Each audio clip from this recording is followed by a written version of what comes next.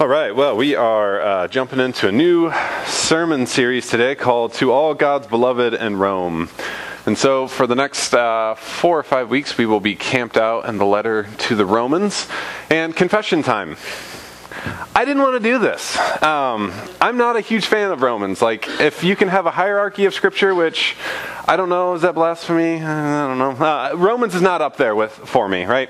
It's confusing, it's complicated, there are traditions that use it in ways that I don't think is the way that it's meant to be used. And so for half a second I thought, can we end this narrative lectionary thing early?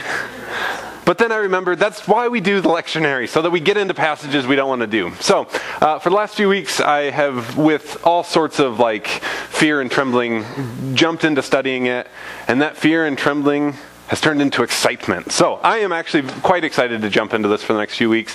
And if you are like, I don't know about this, maybe you can be excited too. And if you're like, I don't have anything towards Roman, good, I'm glad. Hopefully you can get excited over the next few weeks about it. One quick note before we jump in. For those of you keeping score at home, you'll notice we're using a different Bible translation throughout this series. We normally use my beloved NRSV.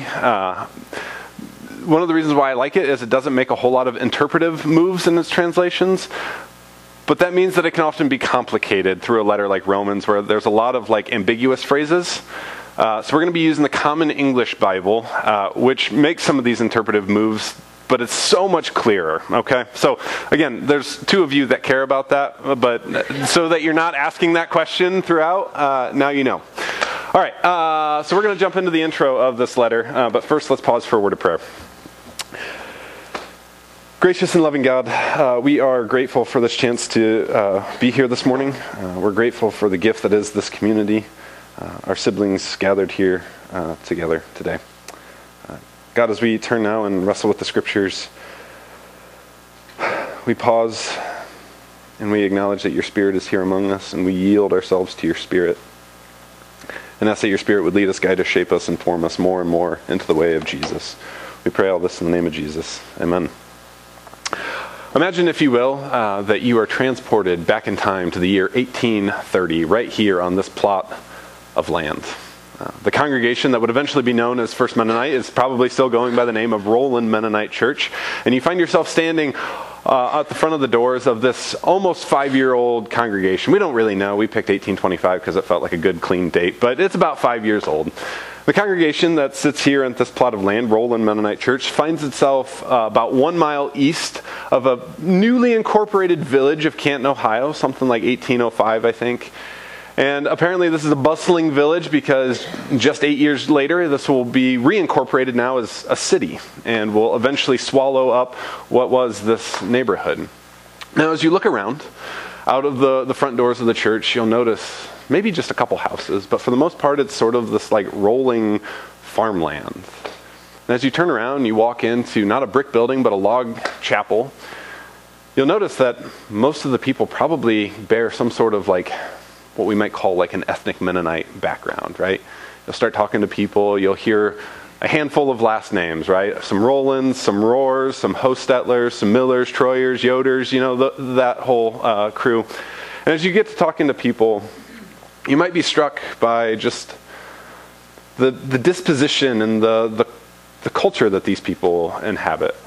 Perhaps a simple people, and I don't mean that in a derogatory sense. I mean that with all sort of respect of people that just are committed to a simple, humble sort of life. People who are maybe known as the quiet in the land, right? Who maybe at this point in time are still living into a bit of a separatist sort of we're in the world but not of it sort of posture as they relate to culture. But imagine after worship is over, you're rapidly transported back here to the year 2023, and before you get sucked up into this portal, you grab Jacob Roland, the founding pastor, by the arm, and he now finds himself here in the year 2023. As he stands on the front steps of the church, he looks around, and he notices, things have changed, right? This is now a rapidly urbanized neighborhood that is far more diverse than he probably could have ever imagined. Diverse in race and socioeconomic status and education and backgrounds and all sorts of ways. And as he turns to walk into the building, he notices, oh, this isn't the same building. And you inform him, yeah, this is the third building on this plot of land. And he walks in, and he sits down for worship, and he pays attention to all of the things that are different. Pays attention to the fact that we're speaking English instead of German in the worship service. He's acknowledging all of the use of technology in the service, and you reassure him this is actually pretty basic and old school technology, but technology nonetheless, right? He might be struck by the vast variety of expression of clothing and of personality, that some even bear markings on their skin, right? And he might pay attention to the fact that women are highly involved in the life of our congregation, not just behind the scenes as they always have been, right? But up front and leading worship and leading in integral roles within the life of our church. And he might notice that as he gets to talking to some people, that some last names are different, that it's not all from a Swiss or German background, but there's some Swedish Lutheran involved, like mine own, right? And he might notice that some people didn't grow up in this thing that we call the Mennonite church, but some come from a variety of traditions and have brought that flavor and diversity here among us. And after worship, you might be real excited. You go, so Jacob, what'd you think? And I want to assume the best about Jacob, okay? I assume he was probably a gracious and gentle man. But out of the wide variety of responses, one of them could be, what happened to my church? Right? I mean, things are different now than they were 200 years ago. And I think that's to be expected, right? But what about if, the time span wasn't 200 years? What if it was 5 or 10 years? Would you expect things to be that different? Would you expect to have this similar sort of knee-jerk, emotional, guttural response of, what happened to my church? Because this seems to be the situation that's happening in the backdrop of this Paul's letter to the church in Rome. And by the way, when we say the church in Rome, we probably mean churches in Rome, groups of 5 to 25 people meeting in homes, but we say church because it's far easier that way, right? So this seems to be the backdrop of what's happening in the church in Rome. As a quick review, Christianity started out as a movement within Judaism, right? It was seen as a sect within Judaism. It was a flavor of Judaism. It was a bunch of Jews who saw Jesus as the Messiah and continued to be very faithful to their Jewish practices as they followed Jesus. Which means that as we fast forward and get to the church in Rome, it was a very Jewish church. It was led by Jewish people with a few Gentiles, non-Jewish people brought in, living out these very Jewish practices and cultures and customs and rituals as they tried to follow Jesus together. The Gentiles would have had to essentially submit to this Jewish way of living as they tried to follow Jesus together. Now, in the year 49, an emperor by the name of Claudius kicked all of the Jews out of Rome. And the reason for it? Because there was all sorts of infighting among the Jewish people around somebody named Christos, Jesus, the Christ. And apparently Claudius just got fed up with all of this infighting among them and said, I want all of you out of my city. So you take what was once a very Jewish church with a handful of Gentile people involved, with all of their Jewish practices and culture and rhythms and customs, and all of these Jewish people now leave. Well, what happens to the church in Rome? It now becomes a Gentile church. And all of these Gentiles who had been practicing these foreign Jewish cultures and customs and rituals and practices now do away with those. And now they begin to live in these Gentile cultures and practices and postures and ways of being as they follow Jesus together. So you fast forward then 5 or 6 years, Claudius dies off, and now the next emperor allows the Jews to come back to Rome. And they come into their church, and you can imagine, they're like, hey, we're going to catch up with people. And they walk in, and there's nothing that resembles their church. And you can imagine them looking around with their jaw on the floor going, what happened to our church? See, this seems to be the backdrop of what's happening in the letter to the Romans. Jew and Gentile seem to have a bit of animosity, a bit of hostility in general towards one another. But then you add this level of difference into the equation. And as they step back in, there's very real tension that exists now within this church. And the question that seems to be pervasive throughout the letter of Romans is this question of how do we go about being the people of God together? Do we do this in a Jewish way? Or do we do this in a Gentile way? See, the difference that exists now isn't some sort of theoretical time travel of 200 years, but this is a real life, flesh and blood difference that exists in things like socio-cultural religious practice. See, the letter to the Romans isn't some sort of theological treatise written in a vacuum to explore the inner workings of salvation as some have handled it. But it was a real life letter written to real life people in a real life situation, trying to figure out how they go about being the people of God together. And so with this as the backdrop, we jump into Romans chapter 1. Romans 1:1, here we read, "From Paul, a slave of Christ Jesus, called to be an apostle and set apart for God's good news." And already at this point we pause and we acknowledge the introduction of a particular phrase that Paul will repeat time and time and time and time and time and time and time and time and time and time and time again. And that's the phrase, good news.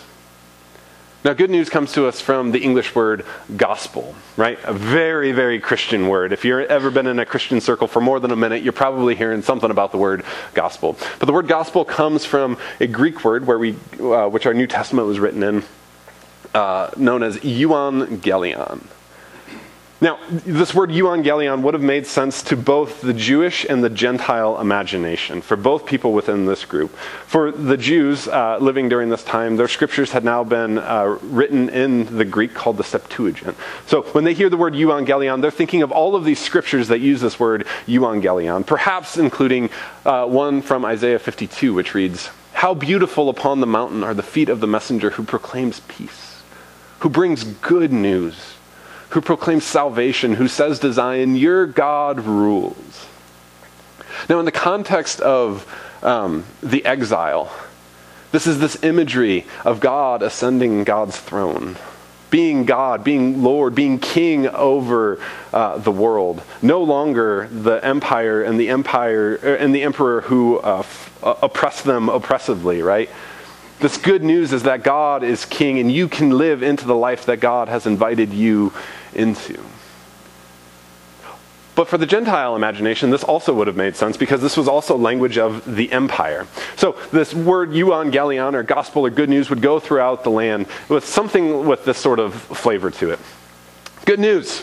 Rome has conquered you. If you're a smaller territory, Rome has dominated you, conquered you, and now you're part of Rome. And so the good news is you get to experience her peace.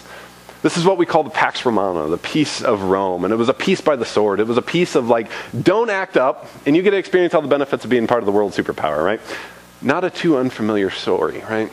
Or we might hear an edict go out throughout the land that said, good news. A new Caesar has taken the throne. A Caesar dies off and there's all sorts of tension around who's going to lead. Good news, a new Caesar has taken the throne and he will save the world. This is what the empire would have used this language of good news around. Notice some common themes among it, right? There's themes of a king or a leader or a ruler. There's themes of liberation or deliverance or saving. There's themes of peace. There's themes of belonging to something beyond yourself. And so Paul uses this word that makes sense to both Jew and Gentile. Again, this group that has hostility between them, that makes sense to them, and yet, as we'll see throughout this letter, Paul uses it in a way that subverts their own sort of understandings of it. So Paul continues on here. And he says, God promised this good news about his son ahead of time through the prophets and the Holy Scriptures. His son was descended from David. He was publicly identified as God's son with power through his resurrection from the dead, which was based off of the Spirit of holiness. This son is Jesus Christ our Lord. Paul makes a very strategic move here to now turn his attention towards the Jewish group within this church. And he roots the story of Jesus within the broader story of the Jewish people as a whole.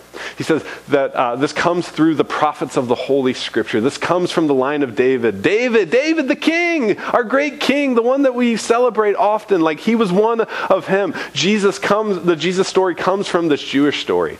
And at this point, the Jews are probably like, yes, great, we know this. Like, this is our story. Everybody else has been brought into it. Right, you're elevating us. Good move, Paul. Paul goes on, he says, through him we have received God's grace and our appointment to be apostles. This was to bring all Gentiles to faithful obedience for his name's sake. Again, this goes all the way back to their understanding of their father Abraham, that Abraham would become this great nation and be a blessing to all nations. All nations would be brought in among the Jewish people of God. We're tracking with you so far, Paul. And then we get to verse 6, and it's like the that the disc comes to a screeching halt.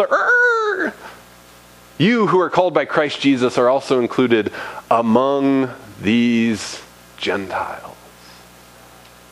Hold up, Paul. Up to this point, you've been talking about the prominence of the Jewish people in this story. You've been talking about Gentiles being included in us, and now you have the audacity to say that we've been included among the Gentiles?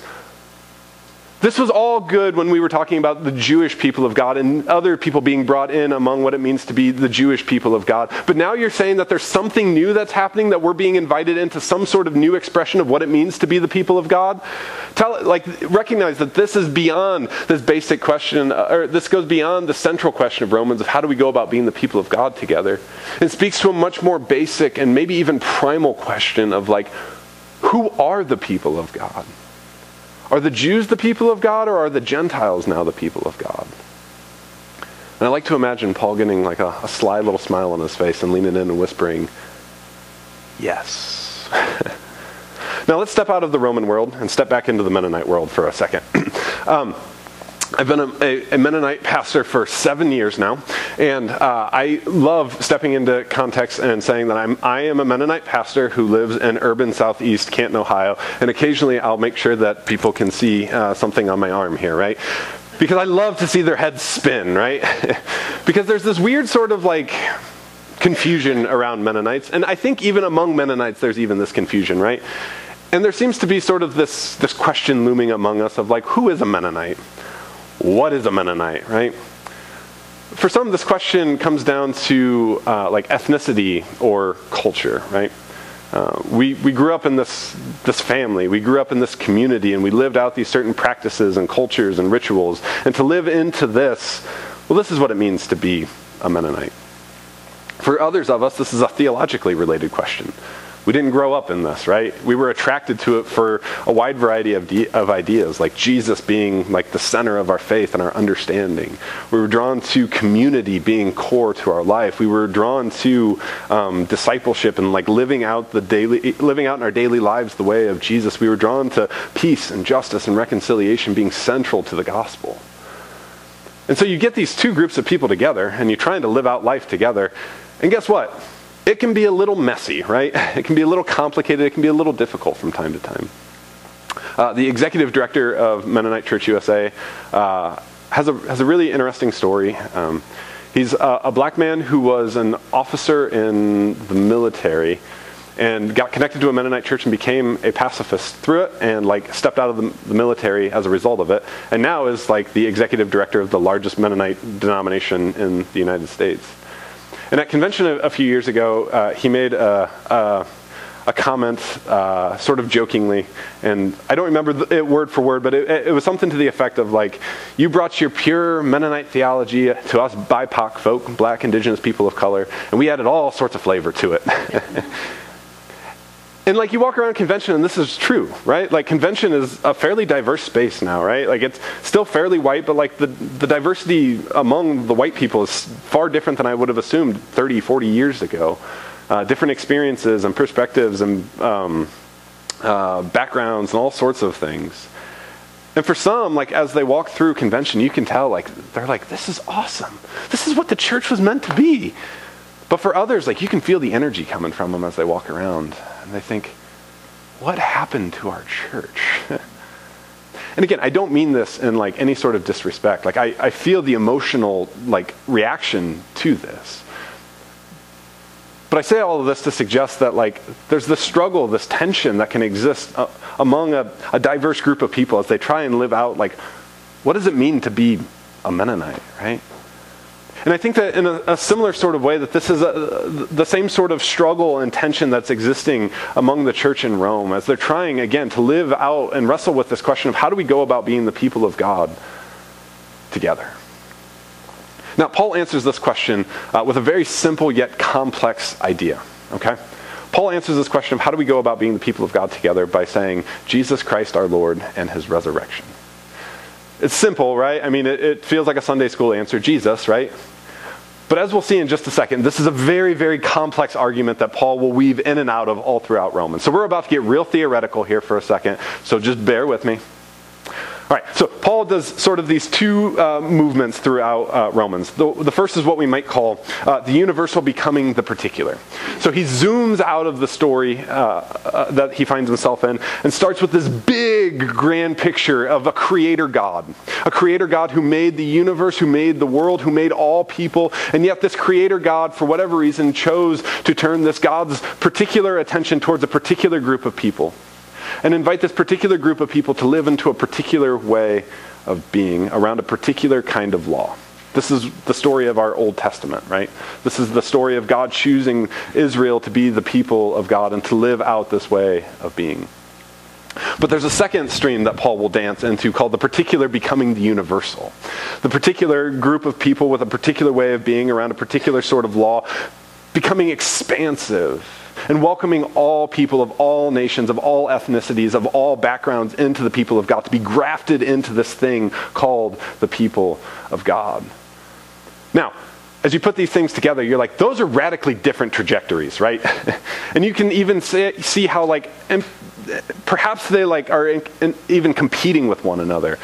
There needs to be some sort of linchpin that holds us together, some sort of bridge that connects these two vast streams that Paul dances in and out of. And for Paul, this linchpin is this. It's Jesus Christ, our Lord, and his resurrection. Because for the Jewish story, this makes sense. Because Jesus was this good and faithful Jew. Jesus lived and embodied the very law. The law, he fulfilled the law to the point that when he died, God raised him from the dead as a way of vindicating him, or to use the language of Romans, to justify him, to put God's stamp of approval upon him. And through this, he became the King of the Jews. But this also makes sense then to the story of the Gentiles. Because if you go back all the way to the very beginning of Romans, you'll notice Paul says that Jesus became God's son at the moment of his resurrection. This language of sonship has less to do with genealogy as it does rulership and king and authority. And so at this point of Jesus' resurrection, again, still very theoretical here. At this point, sin and death ruled over the world. And sin and death do not have a claim to one particular ethnicity, but they exist over all people. And so at Jesus' resurrection, he kicked sin and death off of its throne and now took their place. And so now Jesus rules over all of humanity, much like sin and death did. And so, Jesus then becomes this link that allows Paul to flow in and out of these two vastly different arguments seamlessly throughout the rest of the letter to the Romans. And if this doesn't make any sense to you, welcome to why I didn't want to preach through this thing. A lot of ink has been spilled trying to figure out what in the world Paul is trying to do here. But again, we come back to the reality that this was a real life letter written to real life people, and Paul's trying to do this on the fly. I believe fully inspired by the Spirit of God. But Paul is in many ways, I feel trying to shoot from the hip, trying to figure out Jesus. And how do we live into this as the people of God from very different backgrounds and very different practices? How do we do this? And yet he comes back to there's something about Jesus being our Lord, and there's something about Jesus being raised from the dead. Now, if this just flew over your head, that's okay. Hopefully this will help, because I think much of the letter of Romans, and particularly this introductory section of Romans, can be boiled down to this.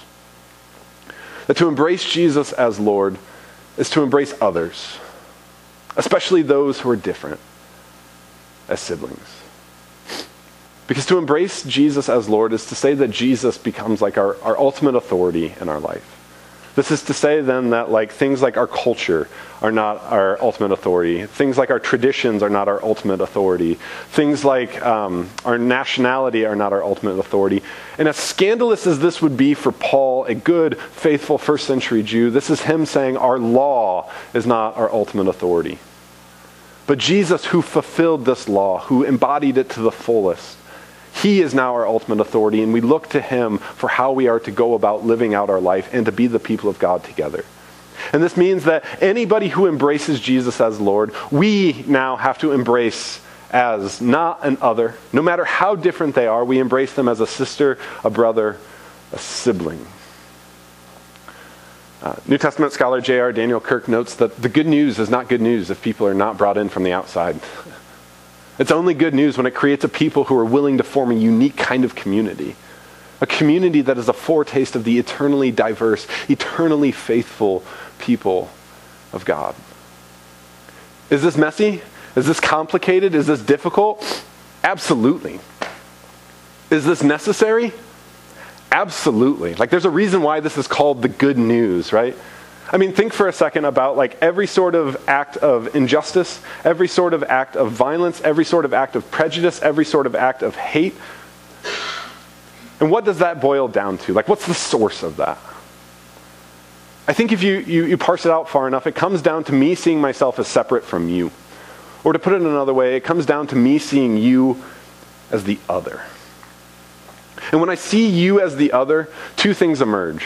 One, you are a threat to be protected against, or a threat to be eliminated, or you become a commodity in which a commodity that I can expose for anything that builds me up. But when I claim Jesus as Lord, this means that I'm also embracing everybody else who claims Jesus as Lord, no matter how different they may be. And this means that I don't view you as the other, but I view you now as a sister or as a brother or as a sibling. And this changes just about everything about how we go about our life, especially in a community where we are very, very different, very, very diverse, and have different perspectives on what it means to be faithful to the way of God. That right there, this idea of not viewing others as the other, but as sibling, like that right there gives us the power to begin to tap into the love of God, the peace of God, the justice of God, the reconciliation of God right here on earth as it is in heaven. And this right here is the vision of what Paul will refer to elsewhere in the New Testament as the one new humanity that God is forming and creating in Christ Jesus, our Lord. Now, all of this big, grand, robust image, this brings Paul to the end of his introduction where he can say with full confidence, like, I'm not ashamed of this gospel. I'm not ashamed of this. Like, I'm not embarrassed by it. Like, I'm willing to say this anywhere, even in public or around people who disagree with me. Why? Because it's God's own power for salvation, for liberation, for deliverance. Paul's not ashamed of this thing because he believes that this is God's own power to save us from ourselves and the sin that wants to separate us from others, from God and from creation itself. It's God's own power to save us from death, which separates us from life. Paul's not ashamed of it because he believes that it's God's power to reverse the story of separation and bring us back into this beauty that we call reconciliation. And all of this comes down to this gospel that revolves around this idea of Jesus through his resurrection becoming our Lord. And so to embrace Jesus as Lord, then, is to embrace others, especially those who are different, as our siblings. So my friends, nay, my sisters, my brothers, my siblings, may we give ourselves to the Jesus story. And may we commit to the difficult, messy, complicated, complex work